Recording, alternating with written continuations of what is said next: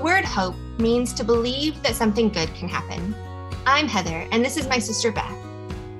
Separated by the pandemic and living on different continents, we wanted to do something together to encourage ourselves and our friends. 10-Minute Hope Show was born. This is a place for stories of hope to encourage us along the way. We are so glad you're here.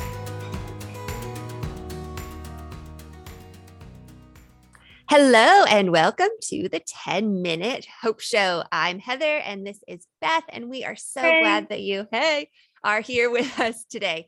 Today, Beth has a story to share with us that is really interesting, and it's a story that I'd never heard before. And so I'm guessing most of you will feel the same way. And so here, let's get into it. Beth, teach us your wisdom. Well, it's not my wisdom. Teach us the wisdom from above. Yes, the wisdom from the story. Okay, so this is a story about a Native American chief of the Omaha people, of the Omaha tribe. So he saw, this is at the turn of the century, he saw these changes coming. Which century? So between the 1800s to the 1900s. Yeah. So he saw these things, these changes happening. And this is a story about how he depended on God to help him and his tribe to navigate what was coming. Mm. So the chief of the Omaha before this was Big Elk. And he chose his adopted son to be the next chief of his people after him. And this son was of Ponca, it's another Native American tribe, and French Canadian ancestry. And his name was Joseph La Flesche. Both Big Elk and Joseph saw these changes coming as European settlers were pushing from the East Coast across the Western Plains.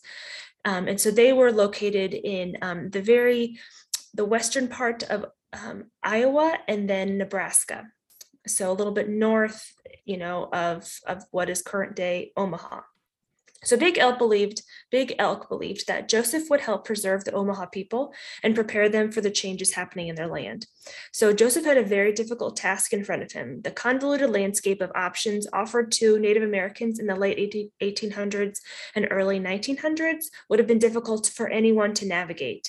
To give his family and his tribe the best outlook, he instituted large-scale changes, such as wood frame houses, farming, not giving his daughters the face tattoos usually given to the children of the chief, religious and educational changes. So he kept the religious customs of the Omaha, but he also sought out missionary pastors who were in the area to ask questions about God and the Bible. One day in a discussion about the Bible with a pastor, this missionary pastor, and the Bible's practicality for life, the missionary Reverend Hamilton, he read Joseph a verse from John, chapter 18, verse 36. He said, this is Jesus talking. Jesus was talking to Pilate at this point. He said, "My kingdom is not of this world. If my kingdom were of this world, then my servants would fight." So Joseph sat still for a long time and said he could hear no more. He needed to think on what he just heard. A few days later, he returned and was alive in a way that the Reverend had not seen before. And Joseph said, "I cannot make a man good by issuing an order. I can say to a man, you build a house and live in it and no longer live in a tent, and he will go and do it. But I cannot say to a man, your heart is bad, have a good heart hereafter." There is something over which no man, however great his authority, even if it is as great as the great father at Washington, can have control. Over that, God alone can rule. So Joseph learned that God alone can rule a person's heart. So also, Joseph sent his children to the Christian missionary school 3 miles from their house and taught his children that education would be the most important element for their success in this new world. His children went to universities. His daughter Susan became the first Native American, not just Native American woman, but Native American to graduate medical school. Wow. She returned to the Omaha people and served them as their doctor and opened the first hospital. So she would travel all over the place because at this time, each family had their own land, which was, acres and acres of land that was theirs. And so she would travel in between them, go making house calls. Even after they had the hospital, she would do this over the very treacherous terrain of, the winters in Nebraska. But she did this because of her faith, because she Wow. was a believer, and this was her calling in life, was to take care of her people. She Wow. actually became a doctor because when she was younger, they only had, European descent doctors. And one time there was a Native American woman who was very sick, and she observed the white doctor not caring about the woman as much as if she thought that he should have Yeah. been. So Yeah. after that, she decided to become a doctor to her people. And so she did, and she just was amazing. She also instituted many new public health, teaching them about hygiene. Lots of education was also in her role there. So another one of the daughters of Joseph was Suzette, and she became the first Native American teacher on the reservation. And then his son, Francis, was the first professional Native American ethnologist. So he researched and he wrote extensively and preserved many of the Omaha music and culture and history pieces of their people. Wow. So his children also all served as successful lobbyists. They advocated on behalf of the Omaha people in numerous local, state, and national laws and regulations as they were adults. So his legacy, Joseph's legacy, is one of preparing his people for the next season of life for them, of what was the reality around them. His hard work gave them their own land, education, medicine, peace, and Christianity without the loss of their culture and their heritage. His foundational view was shown in a letter that he wrote to his brother. He says, "I did not say, abandon your Indian life. I did not say, live as a white man, nor did I say, as an Indian. But again, I say it, depend upon God. Remember him. For if instead of remembering God, you love this world alone, you shall be sad. You shall surely be sad in the future. God is ahead of us. We will go to him." So the Omaha Reservation is still in Nebraska, and Susan La Flesche Hospital is actually currently being restored to its original glory. It was a really beautiful place, full of light, one that she architecturally designed. So that's the story of Joseph La Flesche, the chief of the Omaha people. Wow. Oh, that's just such an inspiring and amazing story. Wow, that's really cool. I think what stood out to me, and as we were talking about this earlier, you had said this, that he looked at what he had. Look, I don't know what's dinging on my phone. He looked at what he had, and what his sphere of influence was his tribe, right? He didn't look at the whole country of America and say, this is bad, let's go storm Washington. He looked at his sphere of influence, and he essentially submitted it to God. And he said, okay, God, this is what I have. How can you help me move forward into, what we're now calling, the new normal? How do we move into the future, the changes that are on the horizon? And God gave him wisdom, and God gave him help, and his family. It's just really interesting. What is beeping? Yeah, that's really, really interesting. Yeah. And I love what you were saying too about kind of what is wisdom. Oh, right. Yeah, Dan and I did a study course, and one of the classes was about how wisdom is to align with reality, right? If you are wise, you're living in a wise way, then you are aligned with reality. And that's what this chief did, right? He didn't deny that changes were coming to his land and his people, but he had wisdom, so he aligned with reality. He acknowledged this is happening, whether we like it or not. And so how do we move forward wisely? And in order to do that, you have to kind of accept that things are changing, whether we like it or not. And I think for us, we've all lived through changes in the last 2 years.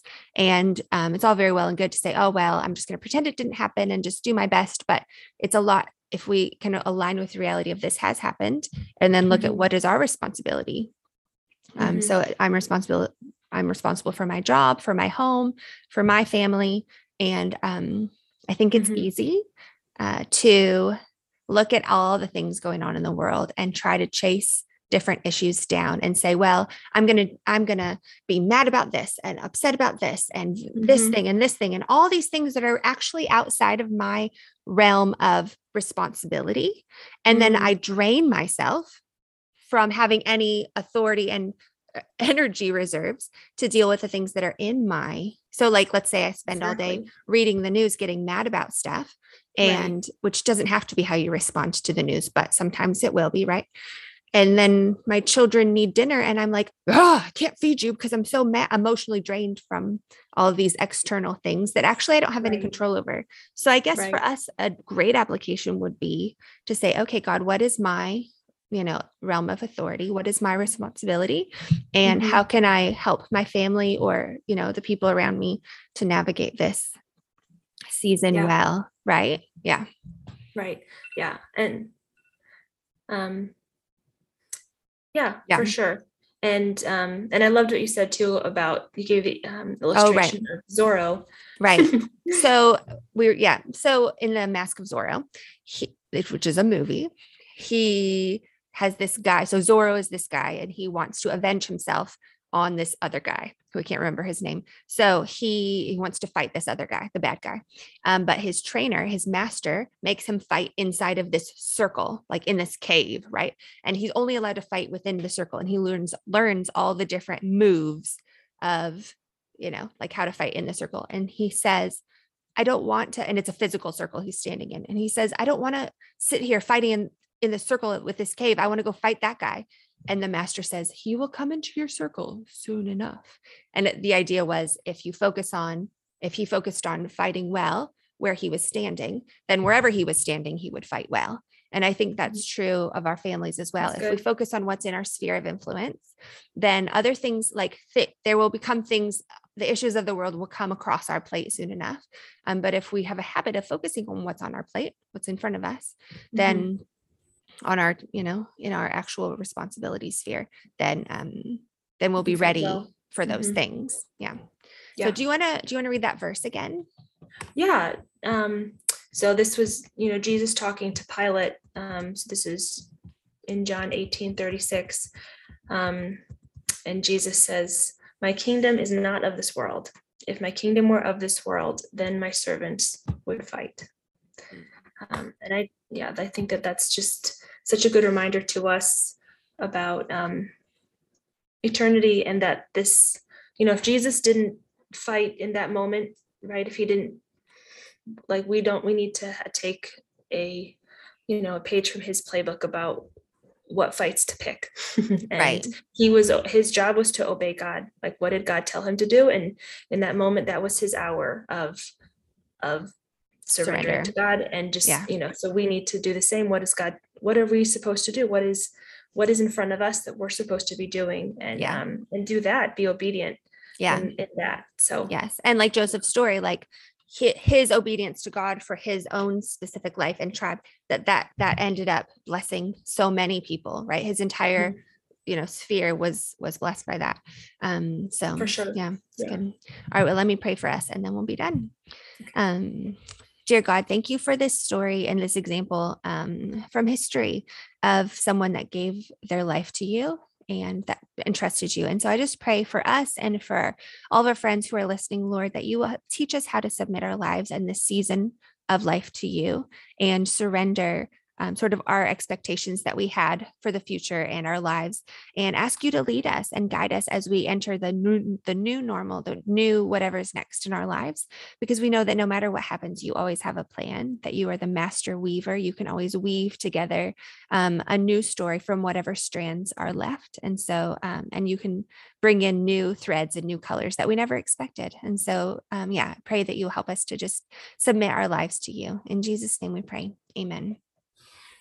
Amen.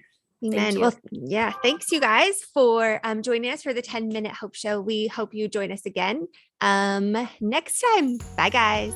Bye.